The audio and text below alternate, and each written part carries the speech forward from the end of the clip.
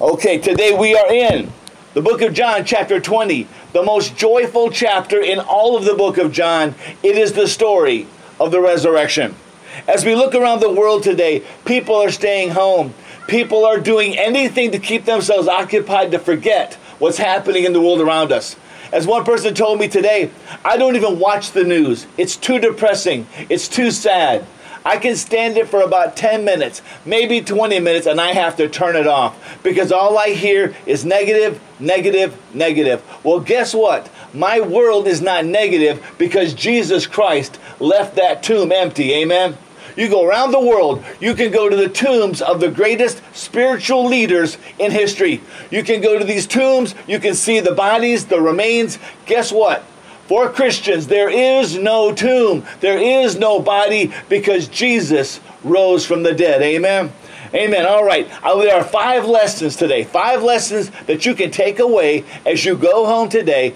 5 things that you can learn from the resurrection in John chapter 20. So John 20, we're going to start in verse 1. The first lesson that you have to learn is this. Even in the saddest of times, even in the day of COVID-19, Jesus is just a step away. Let's take a look at this. On the first day of the week, Mary Magdalene came to the tomb early while it was still dark. She saw that the stone had been removed from the tomb, so she ran to Simon Peter and the other disciple, the one Jesus loved, and said to them, "They've taken the Lord out of the tomb, and we don't know where they put him." At that, Peter and the other disciple went out, headed for the tomb. The two were running together, but the other disciple outran Peter and got to the tomb first. Understand this. When God does something, God's people respond. Amen? It is a Sunday when there is no church. The doors are locked. People can't go out. We find a way to worship the Lord. Amen? We sit in the quietness of our homes. We open our Bibles. We sing to the radio. We worship. When we can't go into the building, we sit in the parking lot and we worship and we receive that word from God. Why? Because Jesus is not held in a room. He's not held in a building. He is held in the hearts of those who believe in him. Amen. So the church isn't behind me. The church is in front of me. You are the church. And when God moves, it is time for us to move as well. How would he have us move in the day of COVID-19? He would have us move by reminding people that Jesus could not be held by death. So Peter and John have rushed off to the tomb. Let's see what happens next. It says, stooping down, he saw the linen cloths lying there, yet he did not go in. Then following him, Simon Peter came also. He entered the tomb and saw the linen cloths lying there. The wrappings that had been on his head was not lying with the linen cloths, but was folded up in a separate place by itself. The other disciple, who had reached the tomb first, then entered the tomb, saw, and believed. Now notice that sequence, people. He entered the tomb. He overcame his fear. Jews had a natural aversion to death. They had a natural aversion to tombs. Something about them made them uneasy. In fact, if you entered the tomb, if you were exposed to a dead body, then you were considered unclean. For the remainder of that day, you were unclean. So a proper Jew did not want to go into a tomb unless he absolutely, positively had to do it. So he went in finally, and he saw that Jesus' body was not there. The linen wrappings were there, right where his body had been removed. Yet the wrappings around his head were not there. They usually placed a cloth over the face of someone who had died. They placed a cloth there so that the face could be covered and that the rest of the body could be wrapped. Now here's the thing. It says that that cloth was taken off, was folded, and put in a separate place away from the windings on his body. To a Jew, this was a very clear sign. When a man ate in his home, gentlemen, do not try this at home. When a man ate in his home, his woman stood obediently at his side and served him and gave him everything. And she waited to wait on him hand and foot. And when the master of the house was done, he would take that cloth that he wiped his face with, he would fold it gently and put it to the side. Why? That was the symbol that he was done and he was going to leave and not come back to that table. Now, if he simply wiped his mouth and sat it on his plate, it meant he was going to do something and he would come back. Jesus' windings were laying there because his body had been removed. But that face covering, that linen on his face, had been folded up just like a Jewish master would do to signal, I am done, I am not coming back. I am finished with this place of death. And that's what Jesus left for them. And perhaps that is why John, it says, saw and believed. Jesus had told them again and again, I'm going to die, but I'm going to come back. I'm going to die, but I'm going to come back. Now he saw it. Now he believed it. Remember, this is John writing his gospel. So he knows exactly what was going on in his heart. He knew what leaped up to his mind when he saw the whole thing. So here it is. Verse 9. For they still did not understand the scripture that he must rise from the dead. Then his disciples went home again. So maybe Peter didn't believe, but it says John believed. When we see the saddest of times come on the earth, our job is to look for what God is doing. And when we see it, we believe it, and we get involved in it. Charles Stanley always says when he fell in his home and he broke his hip, his first question was not, God, why did you do this to me? But, God, what are you trying to show me? Everything that happens in our lives is the Lord trying to teach us, trying to guide us. Look back over your life, my friends. You will see that at every turn in your life, every time your life took a different direction, it was God directing your life. He was sending you a different way. I pray that COVID-19 wakes up America. I wish it had never happened. I wish it was gone today. I wish it never had happened at all. It has brought death and misery to this country, but maybe it's also woken us up. Maybe it's also got us to see that life is short, life is temporary, and we need to pay attention to what's going on in the spiritual world, not just what's going on in the financial world. So that thing is, even in the saddest of times, Jesus is there. But go on. Verse 11, Jesus reveals himself to any of those who seek him, anyone who seeks him. Verse 11, but Mary stood outside facing the tomb, crying. As she was crying, she stooped to look into the tomb. She saw two angels in white sitting there, one at the head and one at the feet where Jesus' body had been laying.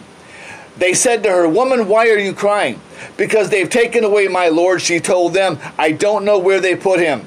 Having said this, she turned around and saw Jesus standing there, though she did not know it was Jesus.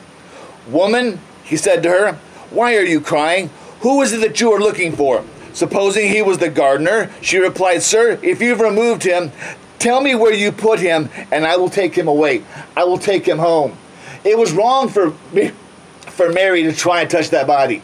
She would be unclean as well. She would be contaminated. But her love for Jesus was so great, she was willing to risk that, to take care of his body, to put him in a place of respect where he would not be neglected or he would not be left out. So she asked Jesus, just tell me where his body is. I will take him home. And I love this part.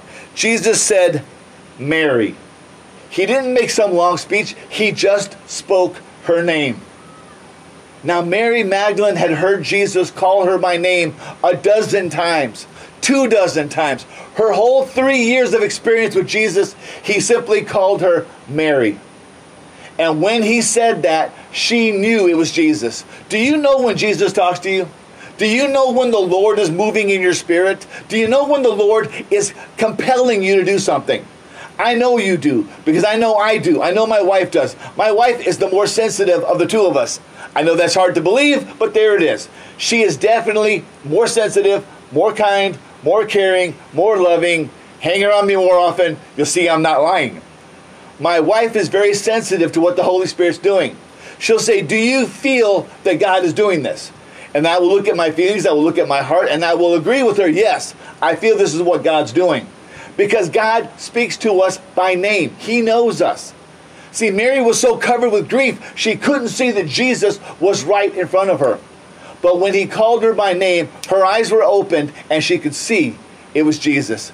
Again and again in the Bible, there are servants of God who get so caught up in the moment, caught up in fear, caught up in anger, that they don't see that God is at work. Even today, in the heat, in the mist, in all of the things that are going on, God is speaking to his church. He is speaking to you right now through his word, because he wants you to see something, to know something, to be ready for what lays ahead of us tomorrow. So he said to her, Mary. Turning around, she said to him in Hebrew, Rabboni, which means teacher. He said, wait, don't cling to me, Jesus told her, for I have not yet ascended to the Father. But go to my brothers and tell them that I am ascending to my Father and your Father, to my God and to your God. Mary Magdalene went and announced to the disciples, I have seen the Lord. And she told them what he had said to her. What a moment that must have been. She had gone there in grief. She had gone there in sadness. And now she is coming back triumphantly saying, Jesus lives. He is risen. The Lord is back. What a wonderful message that we have to give to the world today. In the midst of death and sadness and disease, Jesus is alive. The Lord of the Christian church is not in history. He is not in antiquity. He is present in this place today. He is in that car with you. He is in your heart, in your mind, in your spirit. And if you go to do something in his name, he is the one that will give you the power to do it. Now, many people think, oh, I can ignore God when I'm young, and when I'm older, I'll listen. Don't do that. When you are young is when your ears are keenest, when you can hear. When you can hear, obey. Even if you don't quite understand exactly what it is, be obedient. Mary went there for one purpose and left with a completely different agenda.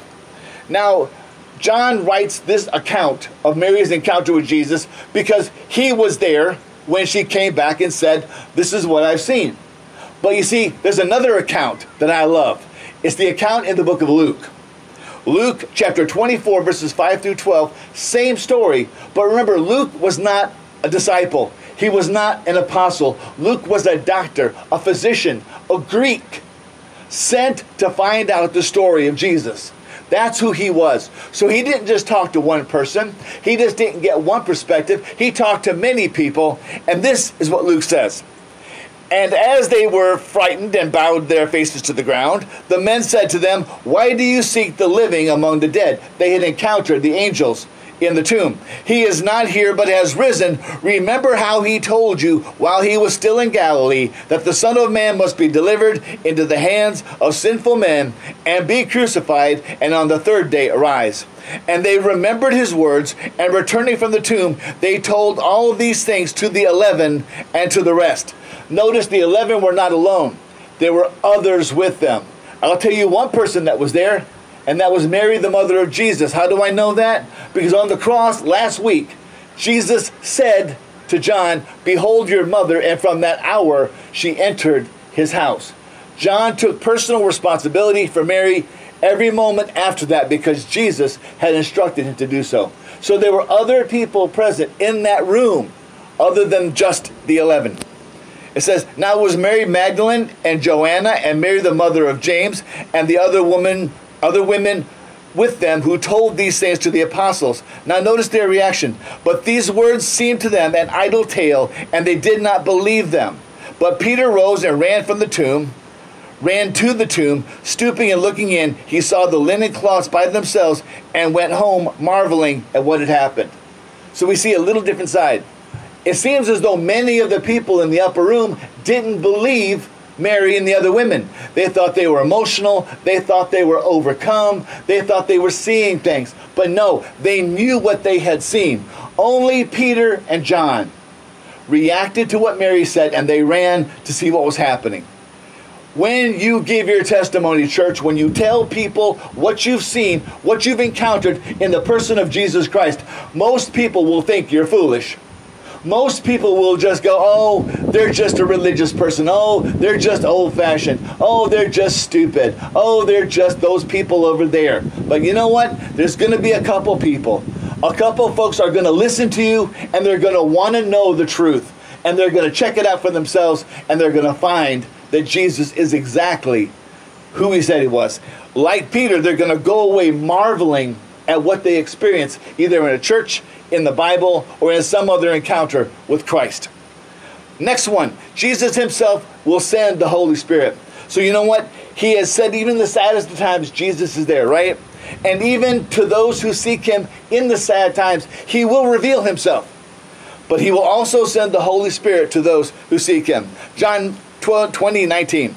In the evening of the first day of the week, the disciples were gathered together with the doors locked because of their fear of the Jews. Then Jesus came, stood among them, and said to them, "Peace to you." Notice Jesus didn't come knock on the door. Jesus didn't come and say, "Hey, open the door." Jesus didn't come and open the door and walk in. He was there. He was there with them, in the midst of them, suddenly and without any explanation. He was simply there. I can see how this would have frightened or made nervous those who were in that room, because they know they had the doors locked. They were afraid of the Jews. And yet here was Jesus, the very one that they were mourning, the very one that they thought had died. Then Mary had come and told them, and then Peter and John had come back and told them, and they're still wondering really what's going on. He says, "Peace to you," shalom, wholeness, wellness, a thing Jesus has said to them many times. Having said this, he showed them his hands and his side. So the disciples rejoiced when they saw the Lord. Jesus said to them again, "Peace to you. As the Father has sent me, I also send you." Here it is. They had just seen Jesus. They had just encountered this amazing thing. And now Jesus is back to where he was in the prior chapters before the crucifixion. I have come, and now I'm going to send you. Yes, you're happy. Yes, you see me. Yes, you want to party. But guess what? You have a job to do. You have a message to bring to the nations and to the world. You're at church today. Unlike many people around the world, you got up, you got dressed, you got here. God bless you for being in this place today, because you made that effort to hear the word.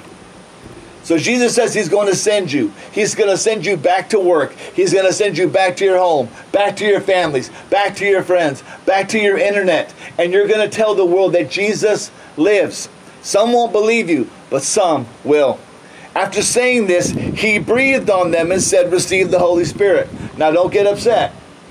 Pentecost is still 50 days away. The coming of the Holy Spirit in fire and in power is 50 days away. So what does he mean when he says, "Receive the Holy Spirit"? Jesus is reenacting exactly what happened in the moment of creation.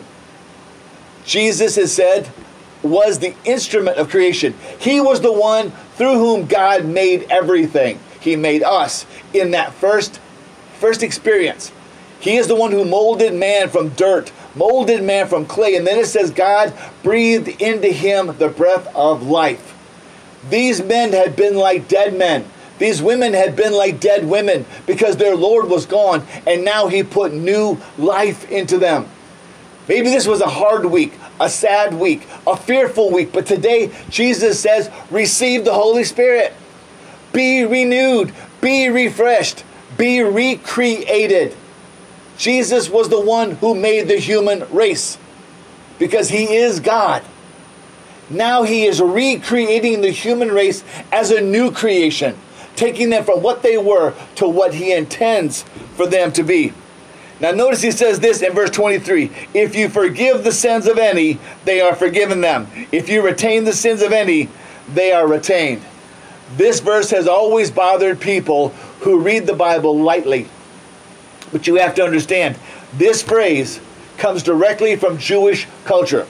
Comes directly from the way the Jews saw the Old Testament. Because you see, the rabbis believed this, that when something was spoken on the earth, in the words of God himself, the very thing spoken on the earth was happening in heaven as well. And he's not saying that we have the power to forgive. He's not saying that we have the authority to bind someone to their sins or release them. What we have is the ability to say to people, if you come to Jesus, you will be forgiven. If you come to Christ, you will be set free. All we're doing is giving them the assurance that God's word gives us. If you accept Christ, you're saved. If you reject Christ, you cannot be saved. All we're doing is telling them what we've already been told. That's what's going on here. Finally, we come down, we see this. You see, faith sees first, and then it believes. John 20:24. But one of the 12, Thomas called twin, was not with them when Jesus came. So the other disciples kept telling him, "We have seen the Lord." But he said to them, "If I don't see the mark of the nails in his hands, put my finger into the marks of the nails, and put my hand into his side, I will never believe." How many people that you know in your family, among your friends, have said this exact thing? I've had it said to me, if God wants me to believe, he can come down from heaven, stand in front of me, proclaim himself, and I will believe in him. No, that's not how it works. You can see and believe that gravity exists. Go stand on top of a building. Throw a bowling ball off. Where's it going to go? Is it going to float? It's going to fall to the ground. That's gravity. I throw the bowling ball, it falls, I see it, I believe in gravity. If you don't believe in gravity, try jumping off a building, see what happens to you. It's not going to be good, because gravity is a thing whether you believe in it or not. But you see, our faith in Jesus is different. Go on with this story. He says this, after 8 days his disciples were indoors. Among them he said, "Peace be to you." Then he said to Thomas, "Put your finger here and observe my hands. Reach out your hand and put it into my side. Don't be an unbeliever, but be a believer." What an amazing statement to say to Thomas. Thomas has been marked throughout the history of the church with this title, Doubting Thomas. Old Thomas didn't believe it until he saw it. Well, Jesus let him see it. But notice this. He said, if I don't do this and do this, I won't believe. Jesus says, well, come on. Here's my hands. Here's my side. Do it and believe. Thomas responded to him, "My Lord and my God." Jesus says, because you have seen me, you have believed. Those who believe without seeing are blessed. Guess what, church? You are blessed. You have put your faith in Jesus Christ, even though you've never seen him. You believe in the Christ of the Bible because you have read the Word and your heart has leapt. You look at all of the evidence, all of the proof, all of the things that you see, and you know it's real. We are blessed because nothing can take away our faith. No physical thing gave us our faith. God gave us our faith. And so as a result, we have it. We put our trust in it. We are very similar to those who believe in evolution. We are very similar to those who are atheists. Atheists say, I believe in evolution. Guess what? The only problem with evolution is they have no proof. They can't prove it. That's why it's called a theory and not a law. So you see, the people who are atheists and those of us who are Christians are very similar. We trust in what we have faith in. Now, don't tell an atheist that he has faith, because he'll laugh at you. He doesn't get it. He's walking blind. Our faith is based on what we know, based on the testimony of the generations who have gone before us and the word that is unchanged from the first century. He said, you see me, you believe. That's a good thing. But anyone who doesn't see me but believes, there's a blessing in that. There is strength in that, especially in this day and age. Everything we see on the media scares us. We are terrified by what the media puts out there. You may never have seen somebody with COVID. You may have never seen somebody hospitalized, but you see pictures and the pictures scare you. Well, guess what? I have seen God do great and mighty things. I have seen God heal people. I have seen people who were demonically possessed set free of that demon by the very name of Jesus. So I don't have to see it because I believe it, because I know it's true. Amen? You see, the world wants you to think that you're lesser because you have faith in a Jewish carpenter who died 2,000 years ago. No, I believe in a Jewish carpenter who rose from the dead and showed himself to be God Almighty. That's what I believe in. Not in a man who died, but in a man who died and rose again and showed himself to be the creator of all things. That's faith. That's true faith. So if you look at this, it says this in 2 Corinthians. He who has prepared for us for this very thing is God, who has given us the Spirit as a guarantee, so we are always of good courage. Church, be of good courage. The Holy Spirit abides in you. And the Holy Spirit is not a spirit of fear. It's a spirit of courage, of strength, of audacity. That is the Holy Spirit, a spirit of power and a sound mind. It says this, for we walk by faith and not by sight. I walk by what I know is true, not by what I see around me. If I walk by what I see, I will be too scared to leave my house. If I walk by what I see in the media, I would not be standing here in front of you. I would not be around people. I would be locked in a bunker with 20 feet of concrete between me and the world. I would have 80,000 rounds of ammunition and machine guns and landmines like some people have been buying lately. Although why they're buying that, I don't know. You can't blow up COVID-19. Seriously. But I mean, if I wanted to live by fear, that's where I would be. But I'm here by faith because I know this is where God put me. This is where God put us. But not just for ourselves, but to take a message to the world. How do I know that? Look at the very last verses of chapter 20. The purpose of the gospel is to create faith. John 20:30. Jesus performed many other signs in the presence of his disciples that are not written in this book. John says that I can't write them all down. There's too much. Remember, he stayed with them 40 days. And on the 50th day, the Holy Spirit came. So this was just too much for him to write down.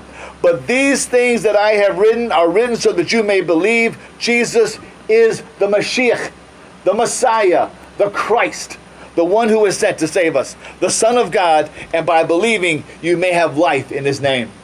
When you leave here today, you leave with a message of life. That even in a world of death and sickness and disease, we have life. We have hope. Because we know the one who holds the future. I don't know what tomorrow's going to look like. They said that today is supposed to be the pinnacle of this disease, and this next week is supposed to be the most deadly week in the history of histories, and they're all ramping this up to be a horrible, overwhelming thing. Well, you know what? I'm going to get up tomorrow, and I'm going to go to work, and I'm going to take care of my students, and I'm going to come home from work and be glad that I'm there. Be glad that I can be a witness, that I can be a testimony. I've had more chances to share Christ in the last few weeks than I can count. One of my co-workers keeps wanting to talk to me. He says, I was going to go to church, and then now I can't go to church. And I'm like, well, you go to church. Turn on that radio, turn on the internet, find that good sound pastor, do the teaching, read the Bible. Oh, no, I can't do that. I'm like, then what are you talking about? So we talk almost every day about his struggle for faith, his struggle to be a person of faith. But he doesn't know where to put his faith. He wants to put his faith in a church or a pastor or some person or some place, and you can't. You have to put it into the Savior of the human race. You have to put it into the person of Jesus Christ. Amen? This gospel was written so that you can believe. That means in the Gospel of John, there is enough proof for you to know that Jesus Christ is the Messiah, and that by believing in him, we have eternal life. That's a message to take to the nations, people.